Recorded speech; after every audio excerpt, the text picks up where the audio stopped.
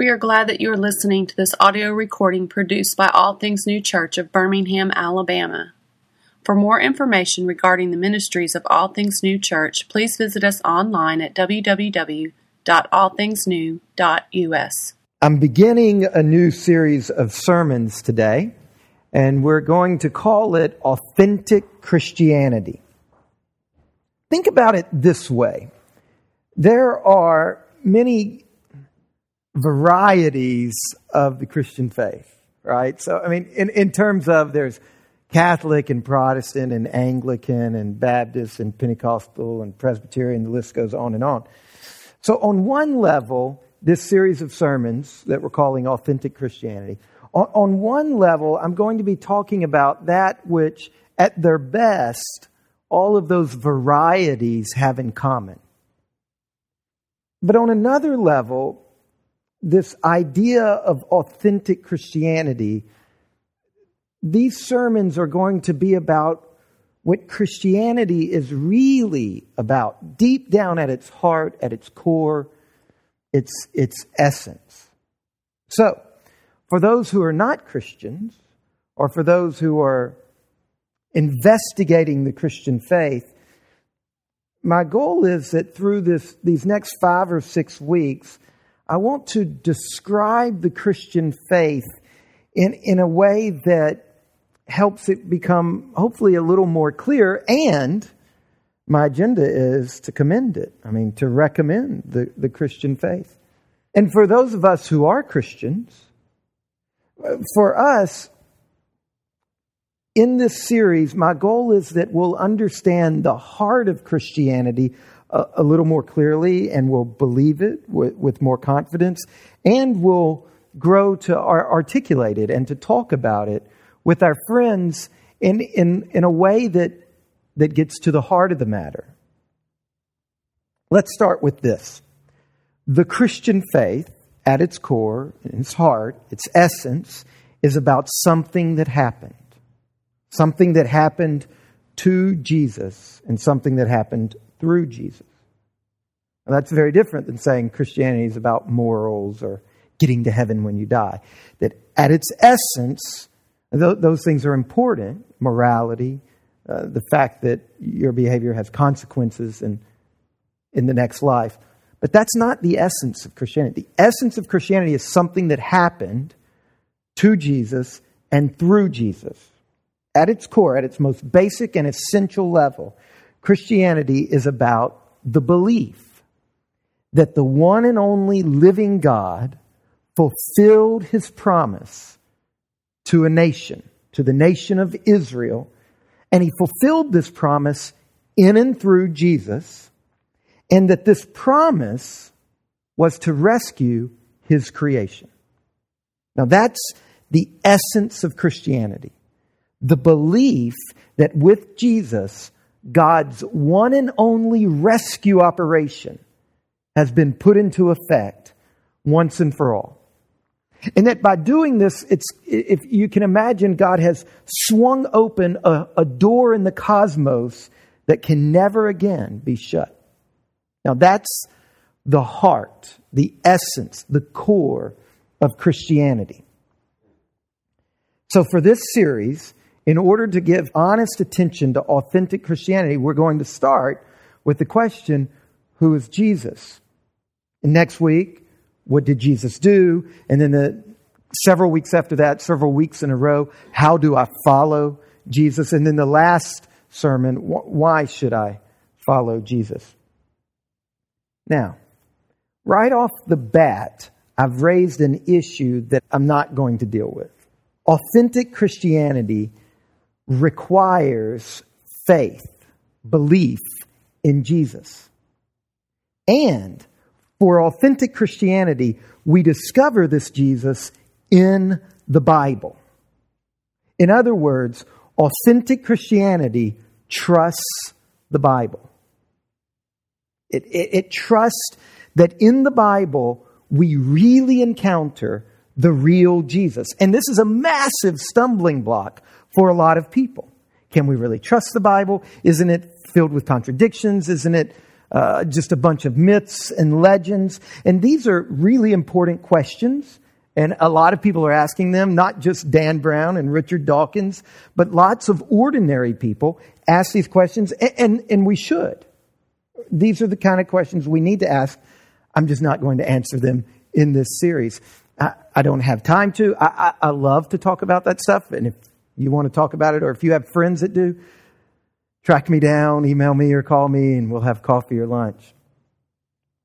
So what I'm going to do is just simply confess that the Bible is trustworthy and admit to you that everything in this series assumes that.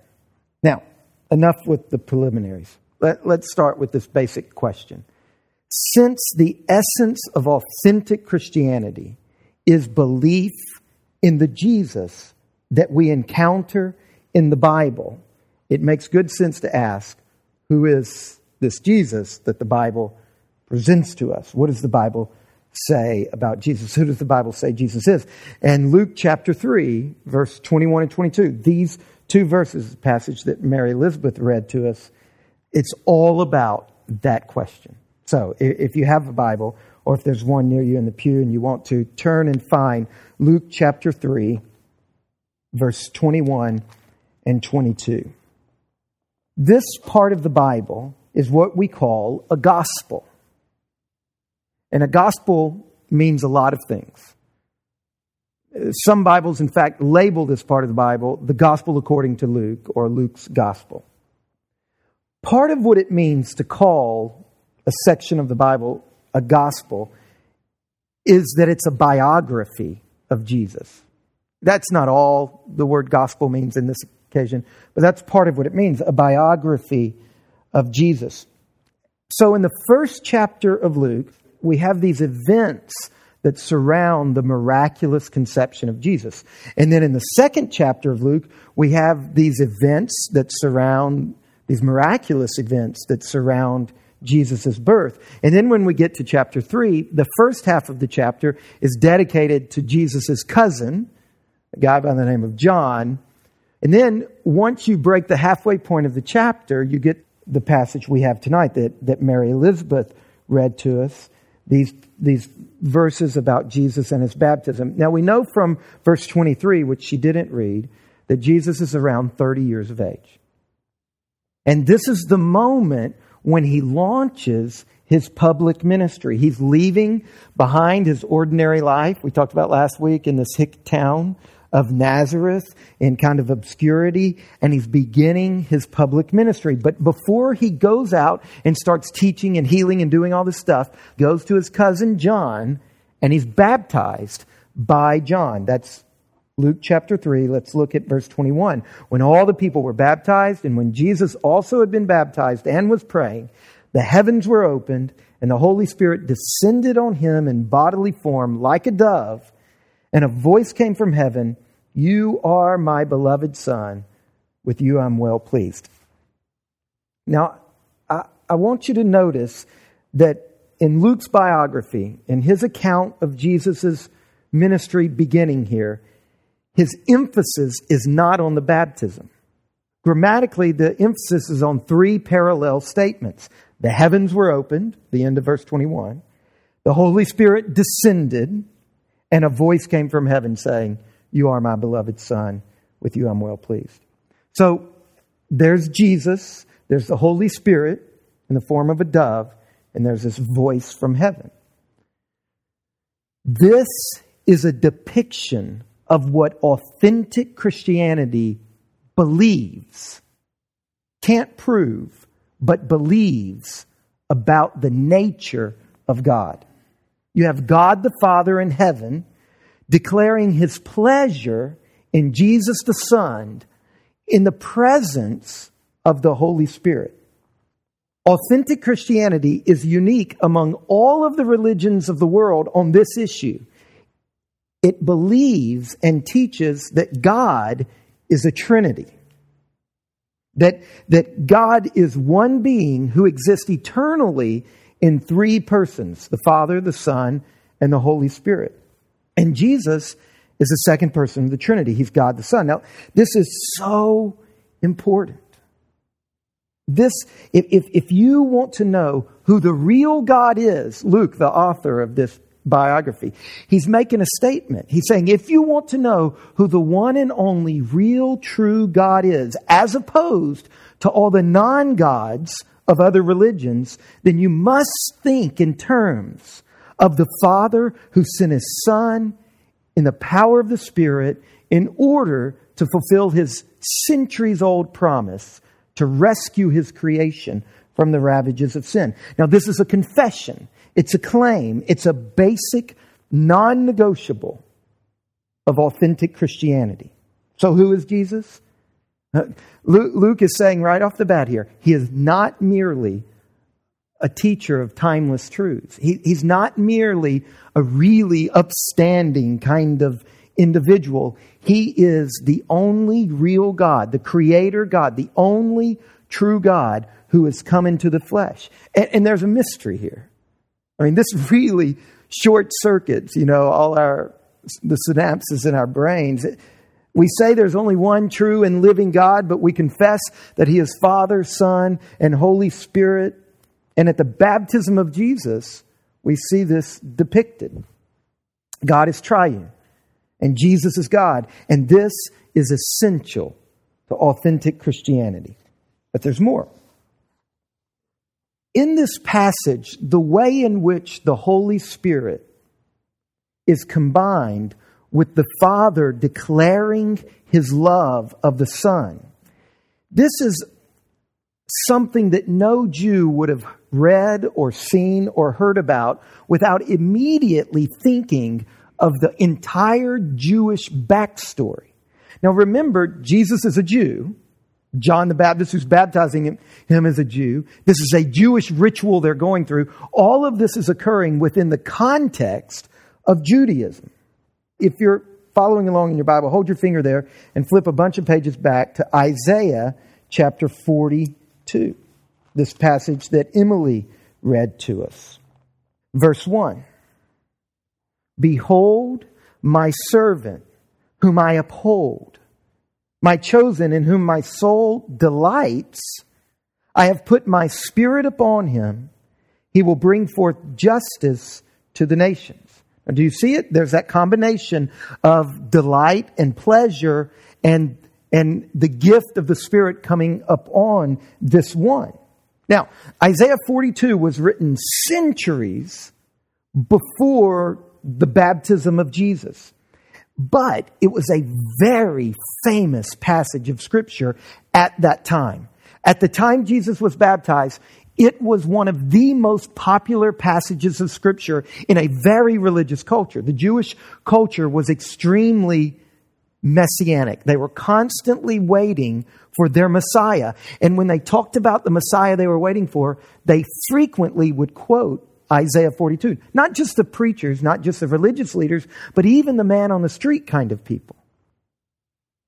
So, in Luke chapter 3, when he describes this event in the life of Jesus, he's describing it in a way that deliberately alludes to this backstory. This idea that God has been at work for centuries. He's been promising some things for centuries. Look what it says at the end of verse 1. He will bring forth justice to the nations. He will not grow faint. In verse 4, he will not grow faint or be discouraged till he has established justice in the earth. Down to verse 7. To open the eyes that are blind, to bring out the prisoners from the dungeon, from the prison, those who sit in darkness. I am the Lord. That is my name. My glory I give to no other, nor my praise to carved idols. Behold, the former things have come to pass, and new things I now declare. Before they spring forth, I tell you of them. Now, this is a prophecy. This was something that God promised Israel centuries before Jesus. And what he's saying is, I am going to send someone who will launch my once and for all rescue plan to set people free, to bring people out of darkness, to give sight, to do all of this stuff to make everything new again. Authentic Christianity claims that Jesus is the fulfillment of all of those century-long promises to the Jews. Jesus Christ, according to Christianity, is the only solution that God has provided to the brokenness of this world.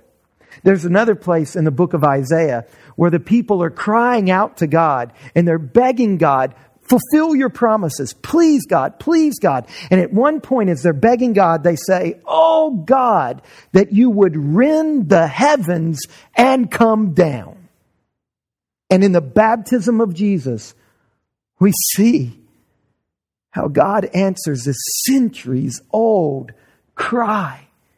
He opens the heavens and He sends His Son to fulfill His promise, to rescue His creation. This belief that that is who Jesus is, it is at the heart of authentic Christianity. Now, there's one more thing we've got to see in this passage. The first two things that Luke 3:21 and 22 are saying to us about authentic Christianity have to do with beliefs. It says to us that at its heart, at its essence, Christianity is about what you believe about Jesus Christ. And it's believing something very particular, that He's God, that He's a part of the Trinity, and that He is God's once and for all solution to this ancient promise. But He's also saying something to us that's not at the level of belief, but it's at the level of action. Go back to Luke chapter 3. Look at verse 2, a passage that we didn't hear earlier. Luke 3, verse 2. During the high priesthood of Annas and Caiaphas, the word of God came to John, the son of Zechariah, in the wilderness. And he went into all the region around the Jordan, proclaiming a baptism of repentance for the forgiveness of sins, as it is written in the book of the words of Isaiah the prophet, the voice of one crying in the wilderness, prepare the way of the Lord, make His path straight. So here's John, Jesus' cousin. He's baptizing people, but notice what kind of baptism it is. It's a very specific baptism. Now, baptism for the Jews, this is very interesting, was a ritual that non-Jews went through in order to convert into Judaism. And John goes out into the wilderness and he says, we are so messed up, even Jews need to be baptized to come into the heart of authentic Judaism. And it is a baptism, look what he says, of repentance that will prepare you for God's answer. He's saying, Jews, Gentiles, in the same boat. We both, all of us, even though we have all this ancient history with God, we've all of us got to prepare to receive God's once-for-all solution. So when it says down in verse 21, now when all the people were baptized and when Jesus also had been baptized, this is Jesus endorsing John's message. Jesus hadn't sinned. I mean, that's a major point that's made throughout his biography. So once you realize the whole biography is saying Jesus never sinned, you have to go back and say, then why was Jesus going through this baptism? And what he's doing is he's showing up and he's launching his ministry by saying, listen to John, he's absolutely right. Listen to him. If you want to receive God's once-for-all solution, you have to repent. You have to have your sins forgiven. Now go back to verse 7. Here's John talking.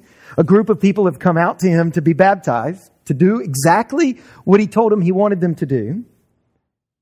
It says, he said, therefore, to the crowds that came out to be baptized by him, you brood of vipers, who warned you to flee from the wrath to come? Bear fruits in keeping with repentance. And do not begin to say to yourselves, we have Abraham as our father. For I tell you, God is able to raise up from these stones children for Abraham.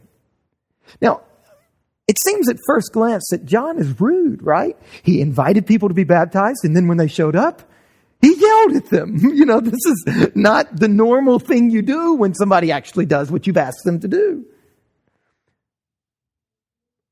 But do you realize that John was a Jew? He knew that they were steeped in a religion of ritual. And he knew that the perennial temptation with ritualistic religions is to engage in the activity without really in your heart engaging. And he's calling them to task for this. He refused to let them be satisfied with mere outward ritual. He doesn't take away the ritual, but he just says you can't do just the outward ritual. He says instead you must produce fruits in keeping with repentance and be baptized. He insists that they genuinely repent of their sins. He's insisting that the ritual of baptism must be accompanied by a real and genuine turning away from sins. Then John goes on to say, and by the way, just because your mammy and your pappy are Jews, that doesn't excuse you from genuine repentance. Just because you've grown up in the faith, just because you're a part of the Jewish nation, the Jewish people, this doesn't excuse you from the need for genuine repentance. So here's a third thing about authentic Christianity that comes out of Jesus' baptism. When Jesus allows John to baptize him, he's declaring that John's message is true and that people must personally and radically repent in order to receive salvation. And the same thing is true today. You and I cannot presume that because we go to church or because we've experienced the rituals of the church, baptism or the Lord's Supper, we cannot presume that we are securely in God's family. Each and every person must radically repent and radically convert to Jesus in order to be in God's family. Now, I'm not saying Christianity is only about repentance, but it is never without repentance. All spiritual advancement begins by turning away, by owning up to the fact that you are a sinner and turning away from that. And this is so important as we consider what authentic Christianity is.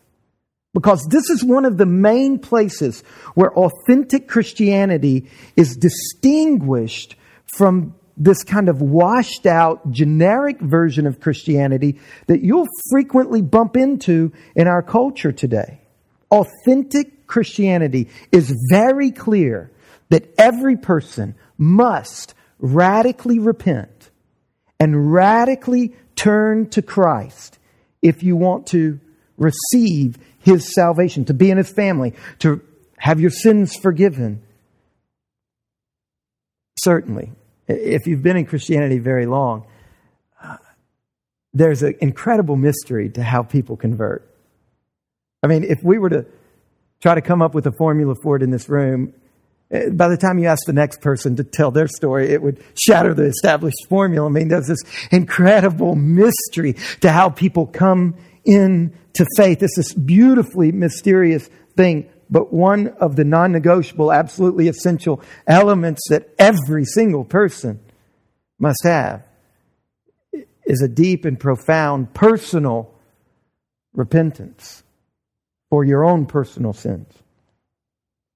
One of the hardest parts about communicating authentic Christianity here in the South is that the South is a Christian culture. I mean, in the South, Christianity has been co-opted by the culture at large. And any time a culture co-ops, anytime a culture officially adopts, a religion, and so we pray before, school board meetings, or, you just find all these vestiges of civic Christianity in our culture. Anytime that happens, you can always be sure that there are going to be two forms of Christianity. Authentic Christianity and a form of Christianity that has lost its distinctiveness, that's been co-opted and is being used to support vested interest. That's the way civic religion works.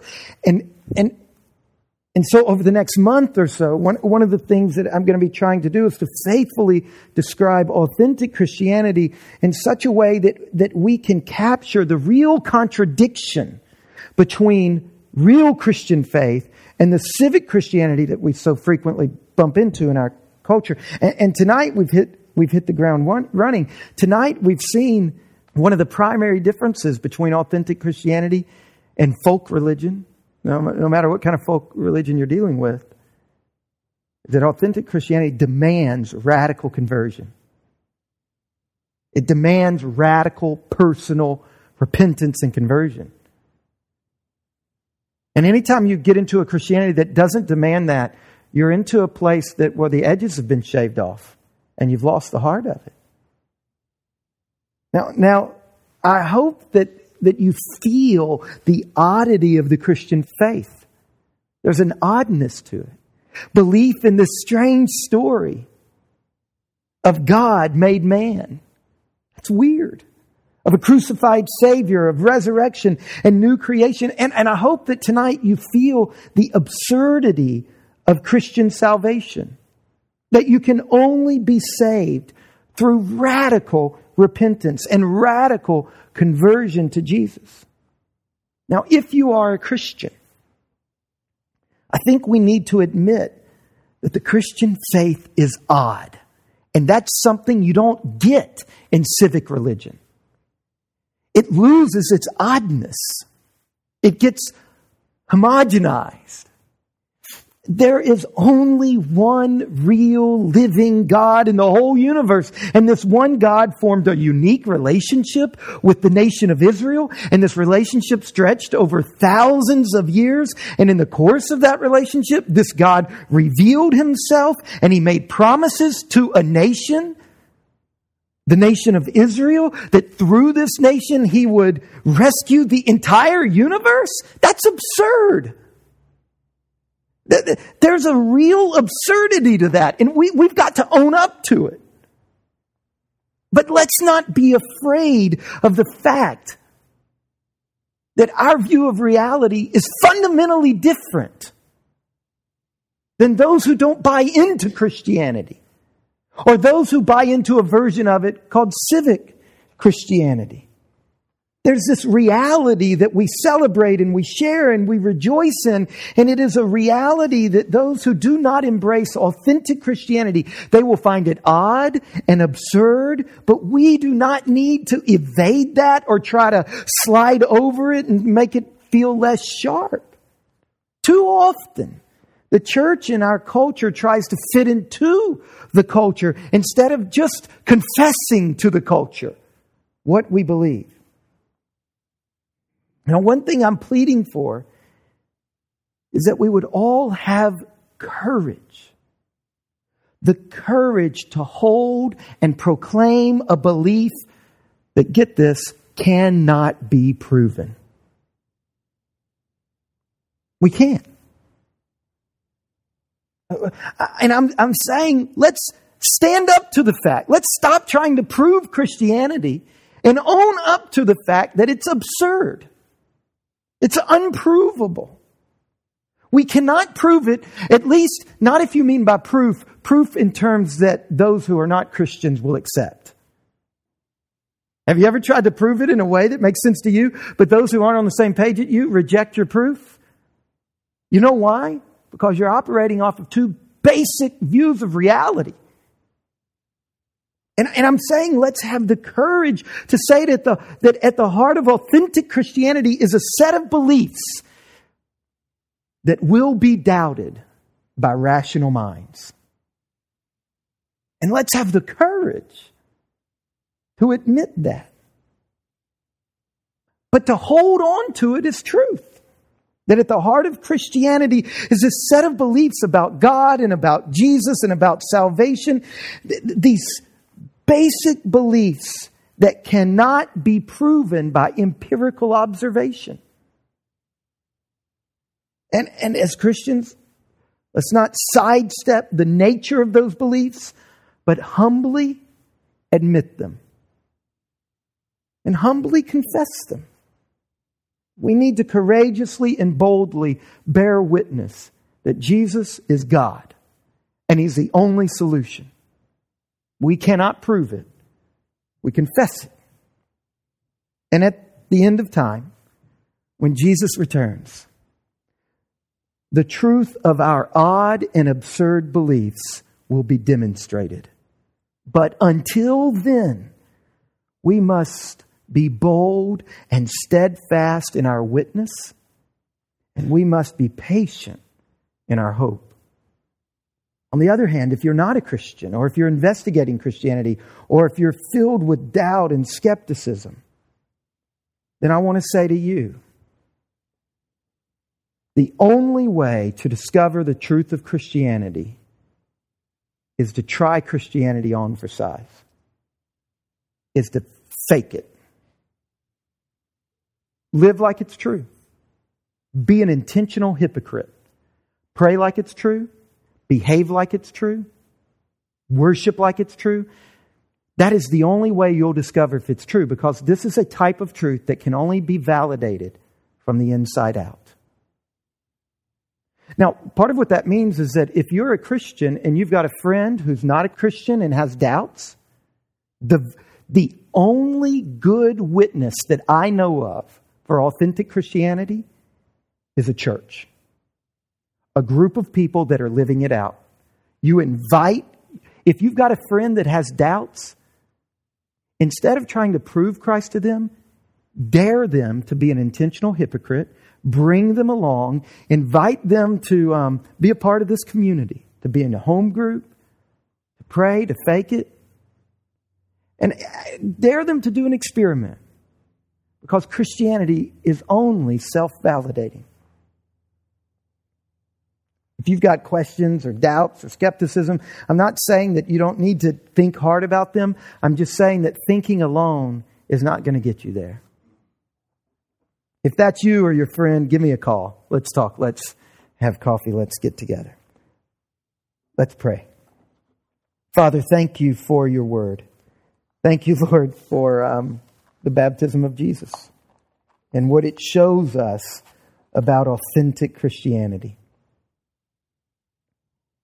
God, I pray that you would help all of us to understand this more clearly, to believe it with a greater confidence,